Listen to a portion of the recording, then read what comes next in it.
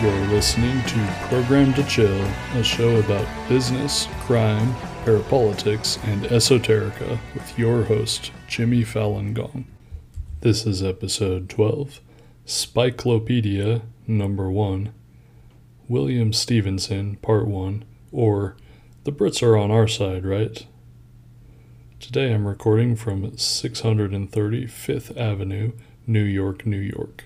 So, a lot of people probably remember when the CIA and MI6 used falsified intelligence to show that Iraq had weapons of mass destruction. That false intelligence was then used by the Bush administration to sell the United Nations and the American public on the second invasion of Iraq. Perhaps fewer people remember the Gulf of Tonkin incident, where the USS destroyer Maddox, performing signals intelligence in North Vietnamese waters, was attacked by North Vietnamese torpedo boats, or the NSA says they were attacked. United States Secretary of Defense Robert S. McNamara stated that the attack never happened, and when asked, Army General Vo Nguyen Giap also stated that absolutely nothing happened. As a side note, Captain George Stephen Morrison was in command at the time on the nearby aircraft carrier USS Bon Homme Richard. His son, of course, was Jim Morrison of the Doors. Another weird synchronicity was that it was Daniel Ellsberg who was at the Pentagon that night receiving messages from the ship when it was said to have been attacked. Except we all know it's not synchronicities in this case, right? Covering things up is how you advance in the game. Also of note, there were CIA swift boats in the area on this same night. I'm not 100% sure of what happened in the Gulf of Tonkin, but I have major doubts as to the official narrative. And as we can see, so does Robert McNamara and Vo Nguyen Giap. Still, that was the Second Iraq War and the Vietnam War, which were two wars of imperialist aggression, so it would make sense, perhaps, that they would be founded on fake intelligence lies, right? Surely World War II wouldn't also have things like this, right?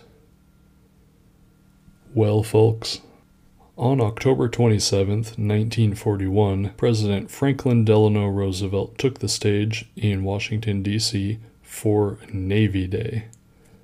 With Britain under siege, Franklin Delano Roosevelt wanted the United States to join the war.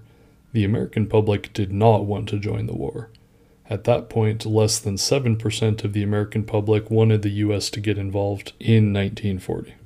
I have in my possession a secret map made by Hitler's government. It is a map of South America and part of Central America as Hitler proposes to reorganize it, FDR told the crowd of reporters.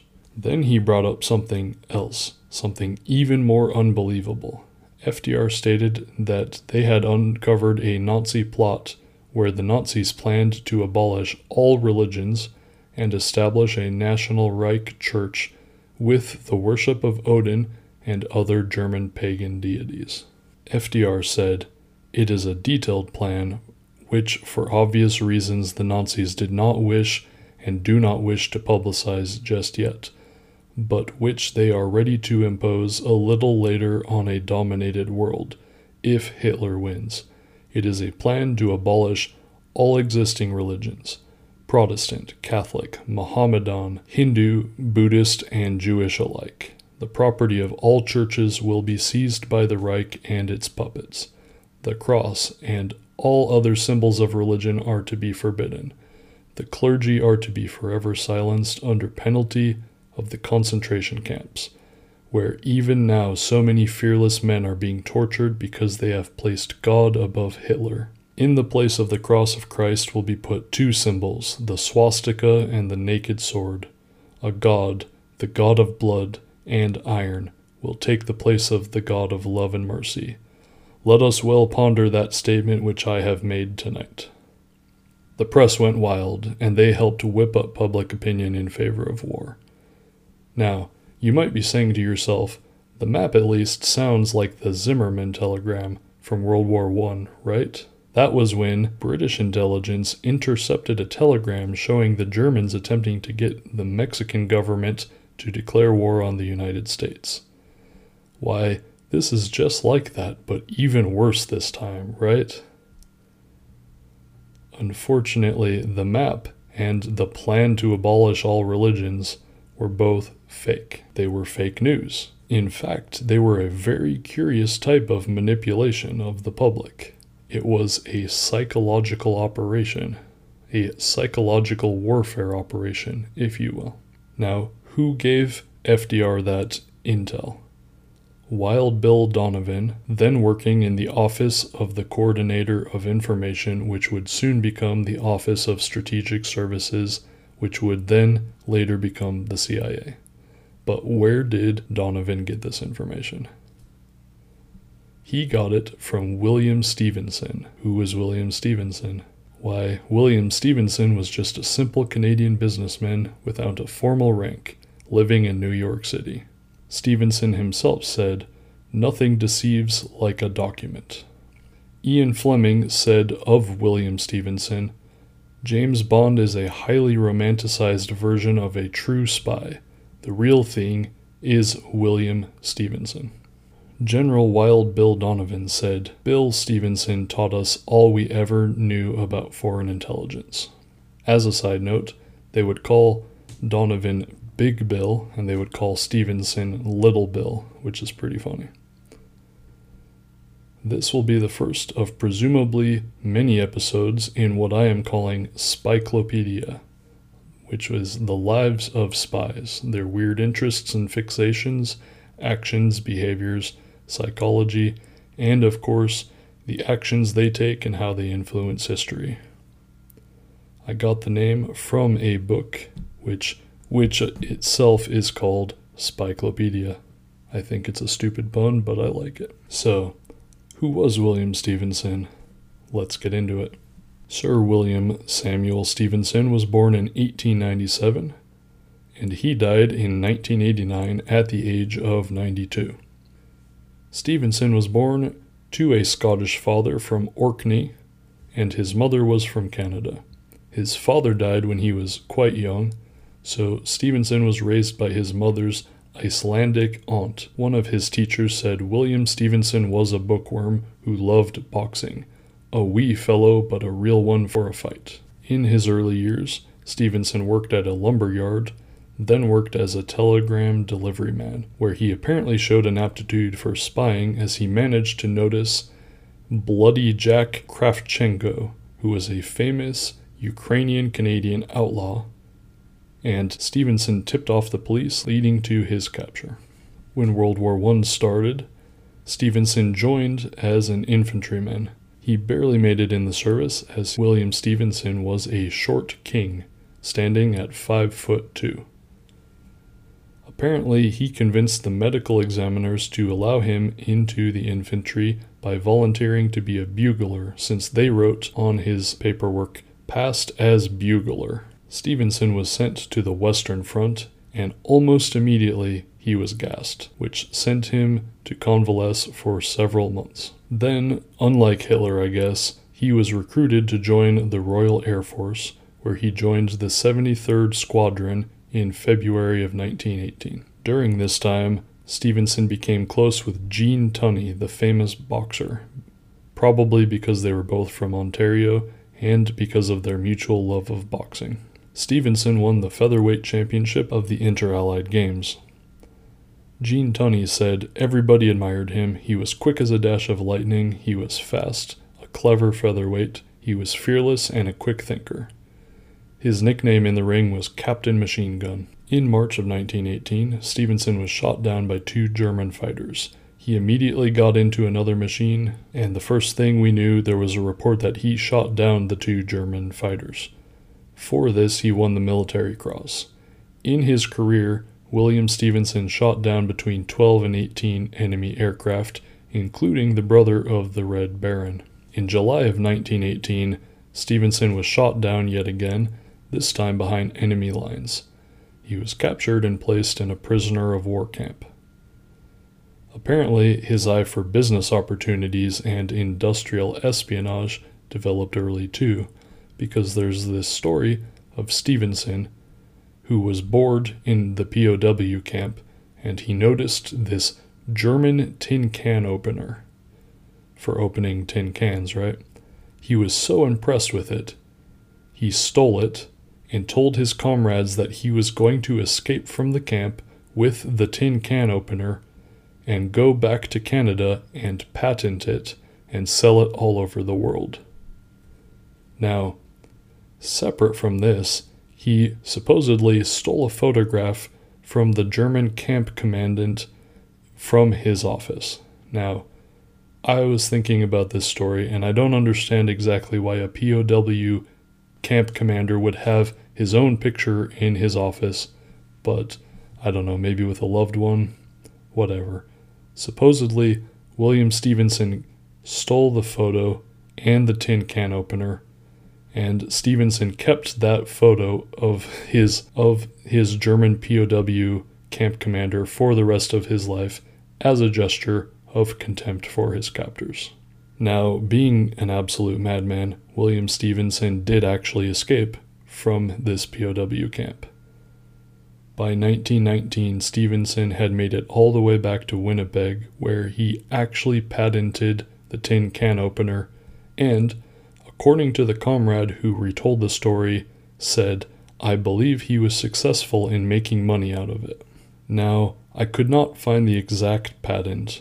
I did try. It does seem that he did patent a tin can opener. Couldn't find the exact patent, but I did find a picture of the tin can opener. Now, William Stevenson used the funds from the tin can opener, which is to say a theft and even some light industrial espionage. He used those funds to open a hardware and import business in Canada. The main purpose of the business was to sell can openers. Now, what's that quote? Behind every great fortune lies a great crime. Although in this case, I guess it might be more like behind a small business failure lies a petty crime. Speaking of petty crime, William Stevenson's business failed, and one Canadian said he left in a pretty bad odor. He got money from people in the Icelandic Canadian community and did not pay them back. Then he left town in the dark of night. Which, I mean, whomst among us has not borrowed a lot of money and skipped town, am I right? William Stevenson moved to the United Kingdom, where he started a new company with T. Thorne Baker, where they were working on research and development of phototelegraphy. They were working on developing a method of sending photos over telephone lines, and invented a light-sensitive device that increased the rate of transmission, which was eventually used to create television sets. Prior to this point, at no point did he show any particular aptitude or interest in science, but in the old days, you could just enter any field and make discoveries, and then become a millionaire. That's what he did. So, William Stevenson bought into two radio companies, the General Radio Company Limited and the Cox Cavendish Electrical Company. Buying into these companies provided him with a great fortune because, within a short amount of time, the radio sets made by the General Radio Company were in thousands of homes throughout Britain. The patents alone brought him an annual £100,000 over an 18-year period. In 1923, the Manitoba Free Press reported, "Due partly to his efforts in a tremendous advertising campaign, broadcasting was established in England on a highly efficient and comprehensive scale within a few short months, and his companies were the first in England to produce a complete range of broadcasting equipment suitable for public use." While pursuing some of these scientific and business endeavors, Stevenson was, in his words, somewhat paradoxically still boxing to retain his title of amateur lightweight world champion, and when he finally retired from the ring in 1923, he was undefeated. In 1923, he became the managing director of both the General Radio Company Limited and the Cox Cavendish Electrical Company, further cementing his position and fortune. In 1923, Stevenson met and married the daughter of a rich Tennessee tobacco exporter, Mary Simmons. You remember in episode 5 about Eric Jan Honnesen working with an arms dealer who was also a tobacco exporting tycoon who is also a spy, right? And that tobacco exporting companies were providing cover for MI6 throughout the world, right? Just something to keep in mind here when we talk a little bit about his career later. Also, hilariously, a Standard Oil heiress, Marianne de Chastelain, said Mary was just about the right size for him because Bill was quite short and she was even shorter. I felt tall when I was next to her. In 1926, William Stevenson was worth £1 million. He bought into Sound City Films, which at that point was producing half of the total output of British films at this period, and was the largest film studio outside of Hollywood. Stevenson also took control of Alpha Cement, which was one of the largest cement companies in Britain. He joined the board of Pressed Steel Company, which made 90% of Britain's car bodies. The children's author and spy Roald Dahl said of William Stevenson, quote, I mean, the fact he became a millionaire about the same time as Lord Beaverbrook and at about the same age, 27 or 28, he came over here and took over Pressed Steel at that age, and it was not so easy to become a millionaire as it is today. He became rich as soon as he wanted to, more or less. Unquote. Pretty curious, huh? William Stevenson basically went from working in lumber yards and stealing tin can openers and skipping town to becoming an international businessman within 15 years. Now, it's not impossible that this could happen organically, but given his later career, let's withhold judgment until we get further in this story. At this stage of his life, William Stevenson was traveling to 5 continents and began meeting with the world's leading bankers and financiers, European and Asian prime ministers, ambassadors, and industrialists. The book Room 3603 said he helped to underwrite schemes for the development of backward areas and the raising of standards of living among native peoples in the Middle East and India. This he regarded from every point of view as the most rewarding field for the investment of capital overseas, unquote. From what I've seen of my research with the Bechtel Company and the Krupp Company, he is right. If you want to amass gigantic fortunes, then come up with schemes to quote-unquote develop backward areas. Stevenson was on an interesting trip in 1934 where a group of British technical experts went to visit India and this is such a great euphemism, to investigate the prospects for the development of local natural resources and industry. While on that trip, they focused on the Kashmir and Bhopal, which were the 2 principally Muslim regions in the subcontinent. They met Aga Khan III and went on a tiger hunt with the Nawab of Bhopal, who said that William Stevenson was the best shot he had ever seen. Although probably not directly correlated, Bhopal was later the site of perhaps the world's worst industrial accident, causing somewhere between 4,000 to 16,000 deaths and over 500,000 non-fatal casualties due to a leak at the Union Carbide pesticide plant. That disaster, of course, was in 1984, so I'm sure we couldn't blame William Stevenson for that one. So, in the course of business with the Pressed Steel Company, Stevenson found himself visiting Germany, and this is where, by his telling, he makes his first contact with espionage. Stevenson was visiting Germany in order to purchase steel, and he visited various steel plants. Now, I'm not certain he was actually buying steel, but, whatever. That's the story. He was visiting Germany to purchase steel. And pretty much immediately, Stevenson noticed that Germany was secretly rearming and producing weapons and munitions, not just steel. There are some pretty funny stories about how obvious it was that they were rearming, but I will save those stories for another episode. patriotic self-starter that he was, William Stephenson came to the obvious conclusion that what he needed to do was to create his own private clandestine industrial intelligence organization. You know, as you do. And as the story goes, then he offered his services to the British government and was put in contact with the Secret Intelligence Service, often called MI6. And supposedly they were initially not very enthusiastic about working with him. But as we'll discuss, I'm not certain any part of this story is entirely true, including that detail. So Roald Dahl said that Stephenson was a very close friend of Lord Beaverbrook.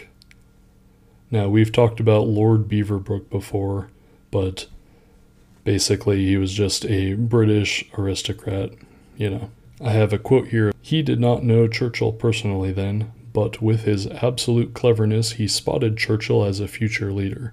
He could have sent them to Halifax or Chamberlain, but they were both idiots, and he wouldn't have gotten anywhere. I think Max Beaverbrook advised him to do it too because they were both Canadians. He was a close friend, really a genuinely close friend of Beaverbrook, unquote. At this time, Winston Churchill was on the backbenches of Parliament in the political wilderness, and he was one of the few vocally opposing Adolf Hitler at this time, and of German rearmament policies in general. William Stephenson worked directly with Winston Churchill to feed him information.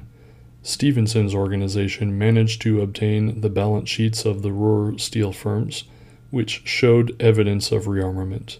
In April 1936, Stephenson found proof of Germany's military expenditures amounting to £800 million sterling.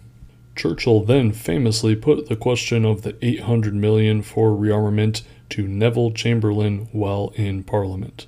Chamberlain, of course, was pursuing a policy of appeasement to the Nazis.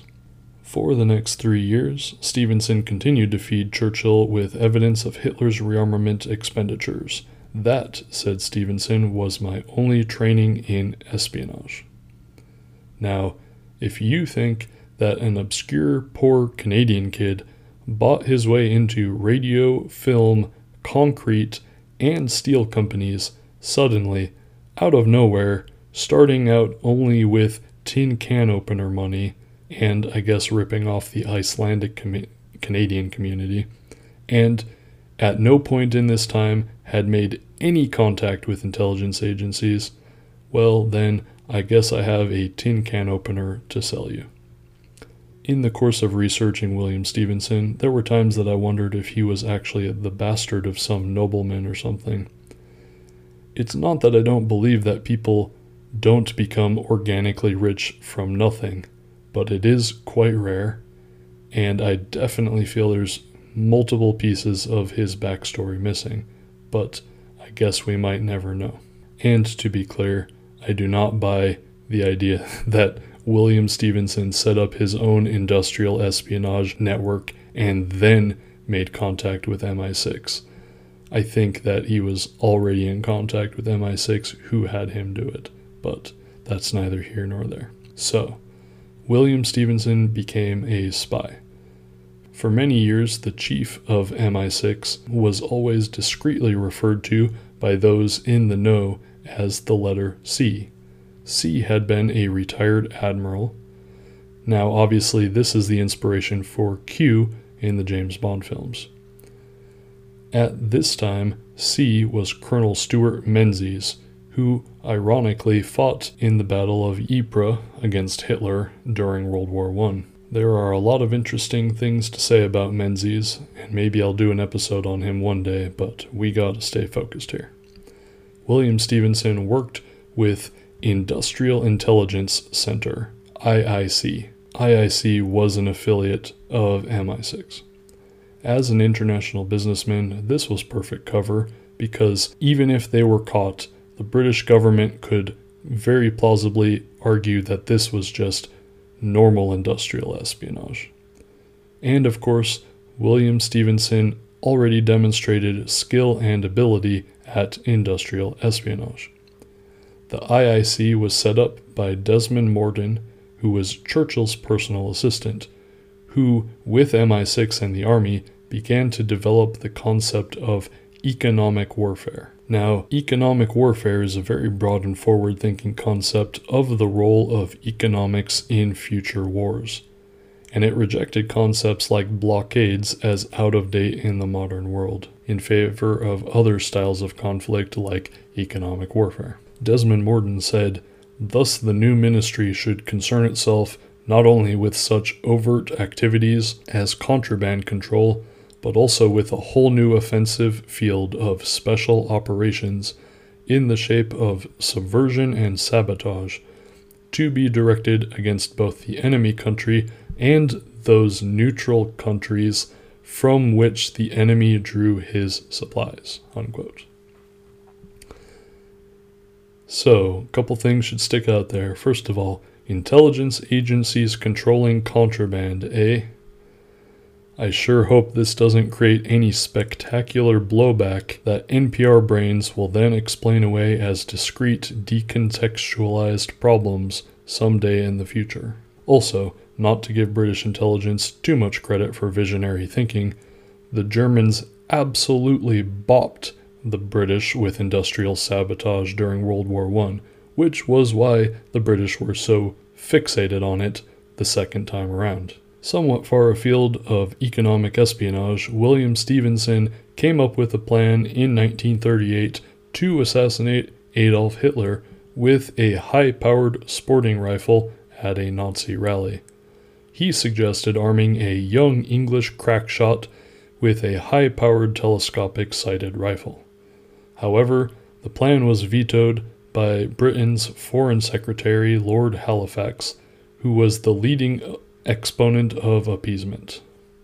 Instead, Neville Chamberlain decided to negotiate with Hitler and signed the Munich Agreement in September 1938. And of course, while assassinating Hitler sounds pretty cool, I'm a little bit hesitant about the British wanting to assassinate foreign politicians who oppose British hegemony. Just throwing that out there. So, Germany's high-grade arms steelmaking depended on the Bessemer process, which used high-phosphorus iron ore from Sweden. When Germany launched their blitzkrieg against Poland in September 1939, Germany only had about a 9 months supply of ore, which was a gamble in other words. I'll probably cover this in future episodes, but Germany probably lost World War I not because of, the US entering or any crap like that, but because of the British blockade. They simply ran out of certain materials.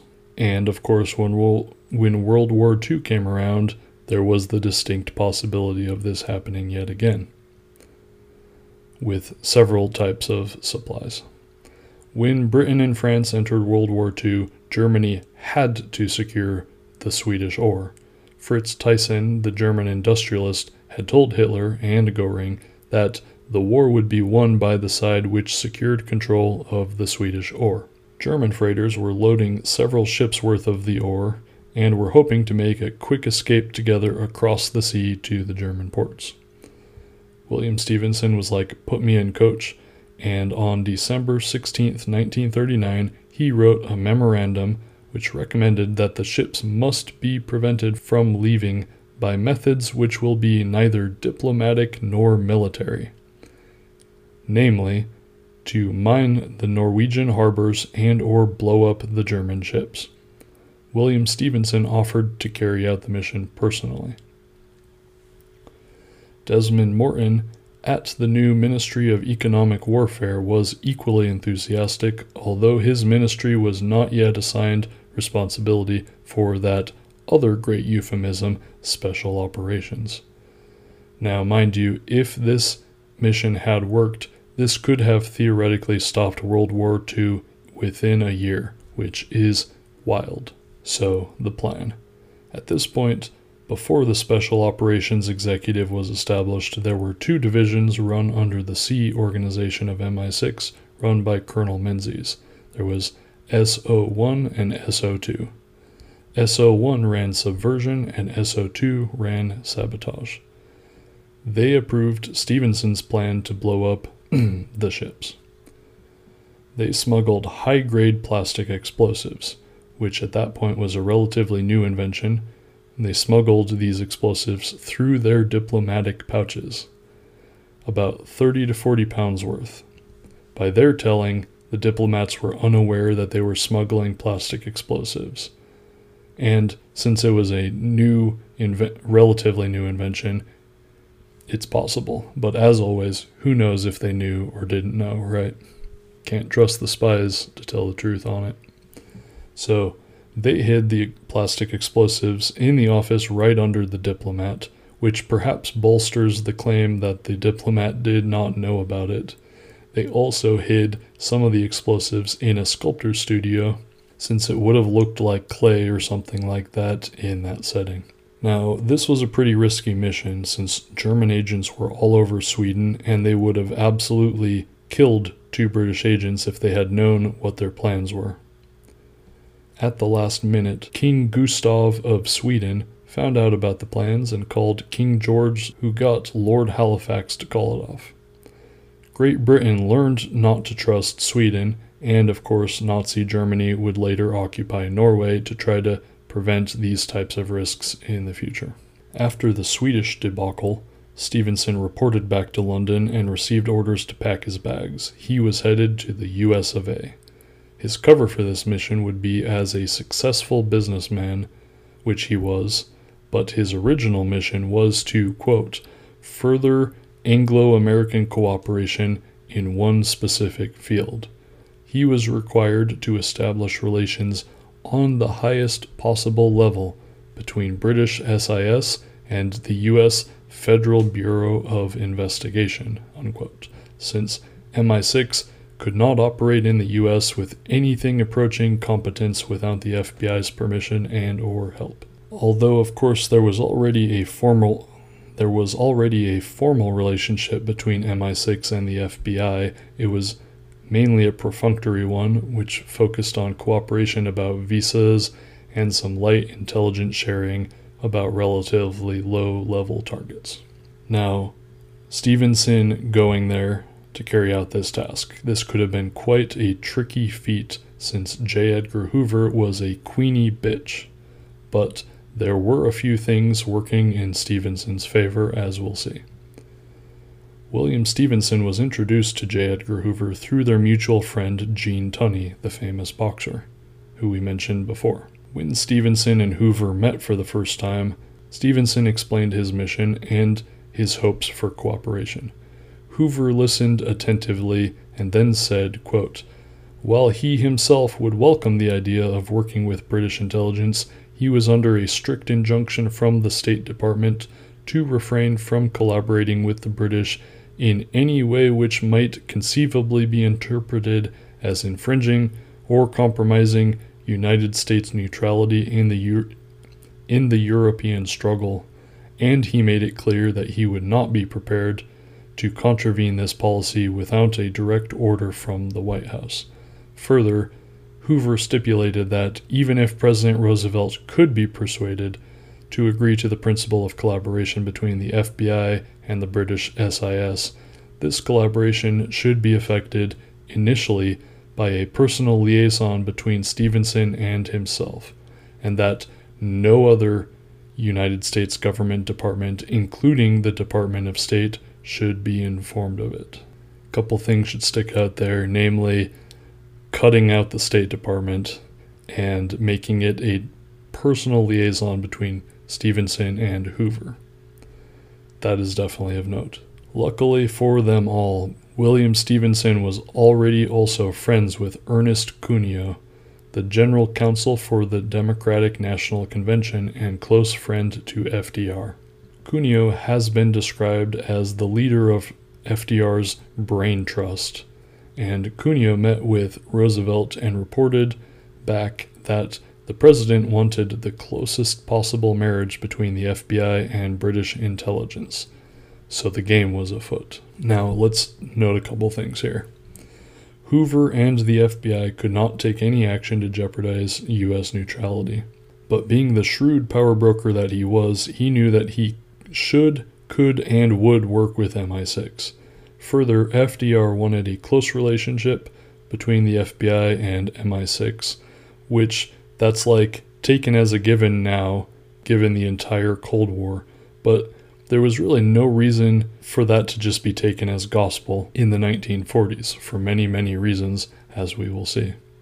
Finally, absolutely nobody wanted the State Department involved, and if there is one thing I've learned from studying intelligence agencies, it's that they all view the State Department as cucks and suckers to be used and abused and kept from anything important, and that holds up in this story too. The spies themselves used all kinds of different arguments about this, but at the end of the day, it's what I said that matters. And of course, the State Department is constantly cover for the CIA and other agencies. After these meetings, William Stephenson flew back to London and met with Churchill, who said, "You know what you must do at once. We have discussed it most fully, and there is a complete fusion of minds between us. You are to be my personal representative in the United States. I will ensure that you have the full support of all the resources at my command. I know that you will have success, and the good Lord will guide your efforts as he will ours." They picked William Stephenson because, quote, "Firstly, he was Canadian, and it was believed that Canadians got along with Americans better than British Brits. Secondly, he had very good American connections. He had a sort of fox terrier character, and if he undertook something, he would carry it through," unquote. Now, at this point, the U.S. was still neutral. The Neutrality Act allowed for the U.S. to sell weapons and supplies to the British, but they had to be carried in cash and shipped on British freighters. This was called cash and carry, and it put British supplies at a huge risk because, there were U-boats and there was a high risk of sabotage. The British threw together a group called the British Purchasing Commission, which was run by a Scottish guy named Arthur Purvis. Also, what did I say about purchasing? I think I mentioned it in the episode where I talked about Boris Brassel, the episode of Who Financed Hitler about Henry Ford. Boris Brassel was sent by the Russian army to work in purchasing in the United States. Purchasing often is either cover or is itself literally spy work, just saying. So the British Purchasing Commission. Now, Purvis, like William Stephenson, was not taking a salary for his work with the British Purchasing Commission. Purvis liked Stephenson and would often say, regarding World War II in general, "It always takes a Scotsman to pull England out of a hole." Purvis and Stephenson would work closely together as there were many risks to British purchasing. For example, German agents could easily recruit from the German, Irish, and Italian sailors and stevedores on the ports, as well as, of course, the German, Irish, and Italian Americans. And the FBI could not do anything about it if it did not directly threaten U.S. interests. William Stephenson took cover as a passport control officer in New York City. PCO, passport control officer, used to be a very common and convenient cover for MI6 representatives abroad, although I'm sure they would never do that nowadays. His offices were at, you guessed it, 630 Fifth Avenue, New York, New York, room 3603. As Hitler took over Norway, Belgium, Holland, and Luxembourg, the British public was growing increasingly outraged, and Chamberlain resigned as Prime Minister. The King called Winston Churchill, who set up his National Coalition government. Among many other things, in MI6 they combined the SO1 and SO2 into the SOE, the Special Operations Executive, which Churchill jokingly called the Ministry of Ungentlemanly Warfare. As for FDR, as things were heating up, he began dismissing the isolationists in his administration, as almost his entire cabinet disagreed with him about the possibility of the U.S. entering into World War II. Now, this is where we need to reintroduce Wild Bill Donovan, who will probably get his own episodes in the future. Now, not to do a full history, Wild Bill Donovan came from a family of Irish Roman Catholics. He grew up poor in Buffalo, New York, but eventually became a successful lawyer. To his credit, he's probably one of the more self-made men that we've ever talked about on Program to Chill. Although Donovan was a Republican and FDR was a Democrat, they were classmates at Columbia Law School, and this is funny. FDR says they were friends, but Donovan says they were not friends, which is pretty funny. Wild Bill Donovan fought in World War I in the Fighting 69th, where he won the Congressional Medal of Honor and the name Wild Bill. At one point, he was on the short list to be made Attorney General in the Hoover administration, but did not get the job.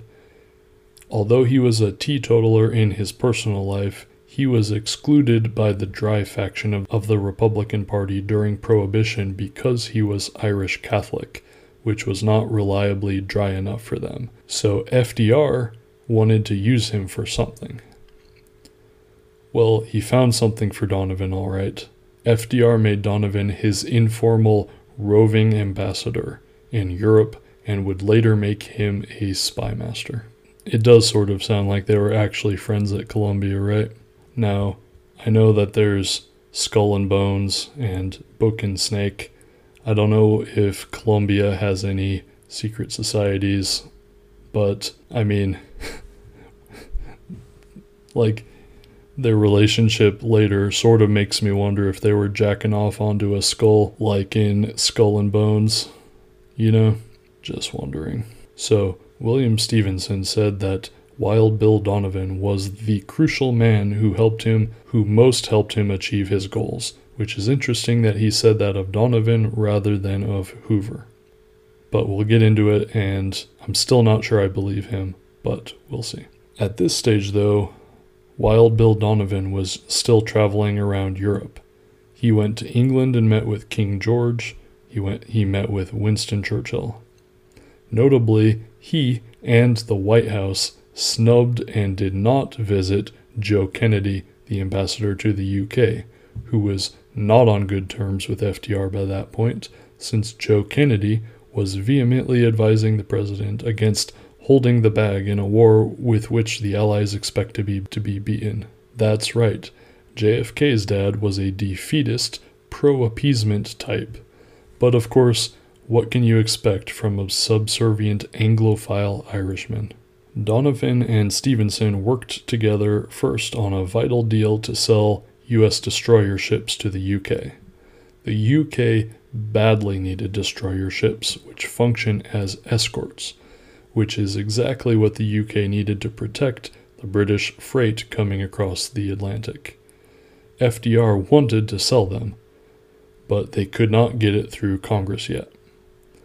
So Room 3603 says of Donovan and Stevenson's first meeting, "At this meeting, the main subject of discussion was Britain's urgent need of destroyers, and various ways and means were discussed for a formula to cover the transfer of 40 or 50 of the old four-stackers, which were then in cold storage, to Britain without infringing on American neutrality law and without affronting American public opinion, in which ships of the Navy have a very special sentimental value."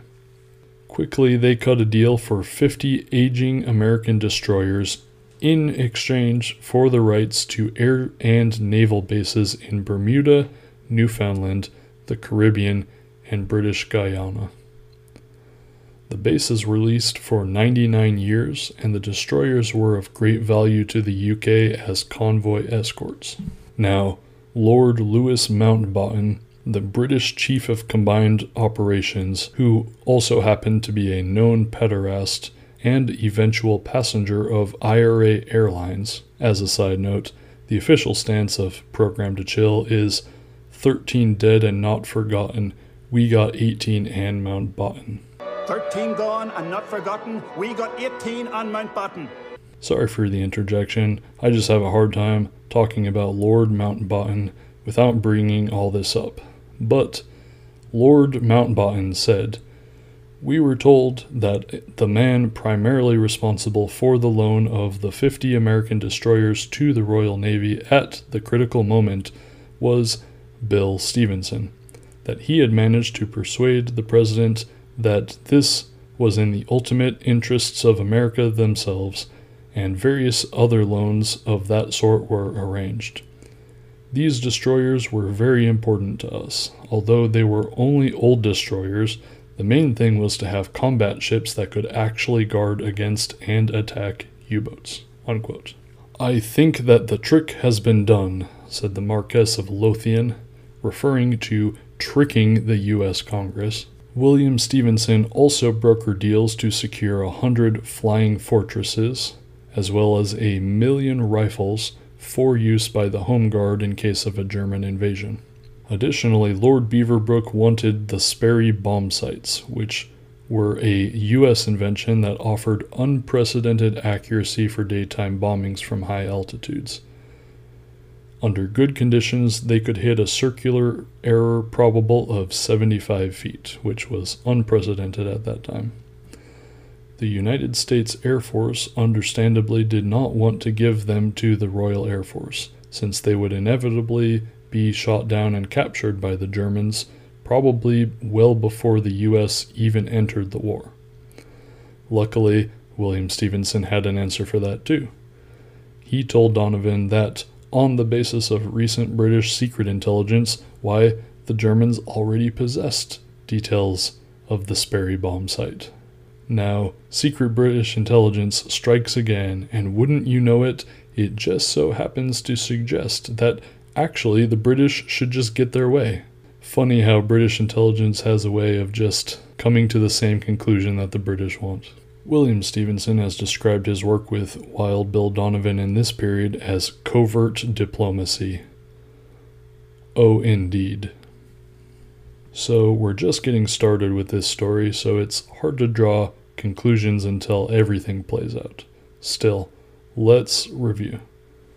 Assuming the tin can story is true, William Stephenson ended up with a vast fortune by stealing the designs of a German tin can opener, and then ripping off the Icelandic Canadian community, then investing in radio and TV research. So there's probably proof somewhere that William Stephenson was involved in intelligence before he went to Germany, because it seems hard to believe that he could have gotten so rich off of radio, TV, film, concrete, and steel without being brought in on something. Stranger things have happened, but I think we're missing some connective tissue here. Then, we see how William Stephenson's probably solid business instincts led him right to the major source of capital to be made, exploiting other countries through the development of their economies. Even if he's telling the truth, that's another lesson. If you get powerful enough, you're eventually drawn into these spy games anyway, because that is where power is located. When you're at the point of meeting bankers and foreign leaders, you are already acting in that capacity, whether you realize it or not. And of course, the ruling elite do realize it. Then we saw how the British were much more aware of economic warfare due to their defeats in World War I by the Germans. And as we're going to see, the British are going to be very effective at economic warfare in World War II. MI6 and Stephenson almost crippled Germany's war machine right off the bat, for instance, with the Swedish Ore incident, and having been on the offensive in economic warfare, then they sent William Stephenson to defend British interests in the United States. Then we saw how Stephenson and Donovan almost single-handedly subverted the wishes of the United States Congress and the American public, although, to be fair, it was in line with the executive, with the will of the president. And we saw a few of the tricks they pulled. We're about to see exactly how they did it, and many more tricks. Stay tuned. Now, regarding sources today, I used the book Room 3603, and I have so many thoughts about it as a source, but that will come later. I also used the book Agents of Influence by Harry Hemming, as well as the excellent articles at the Spartacus educational website, which I love to use as a better version of Wikipedia, at least for topics like this. Thank you for listening. I just want to say, dear listeners, I love you. Thank you for listening to my show. It makes me feel good knowing you're all out there listening to me. Before I started this show, I listened to quite a lot of podcasts, and I know that it can be almost an intimate thing. You know, you're listening to someone, there's that parasocial relationship, and I just want to say, I reciprocate that parasocial relationship with each and every one of you on a real level. I need to be on my way. I need to go to one Helgoländer Ufer in Berlin. See you next week, and God bless.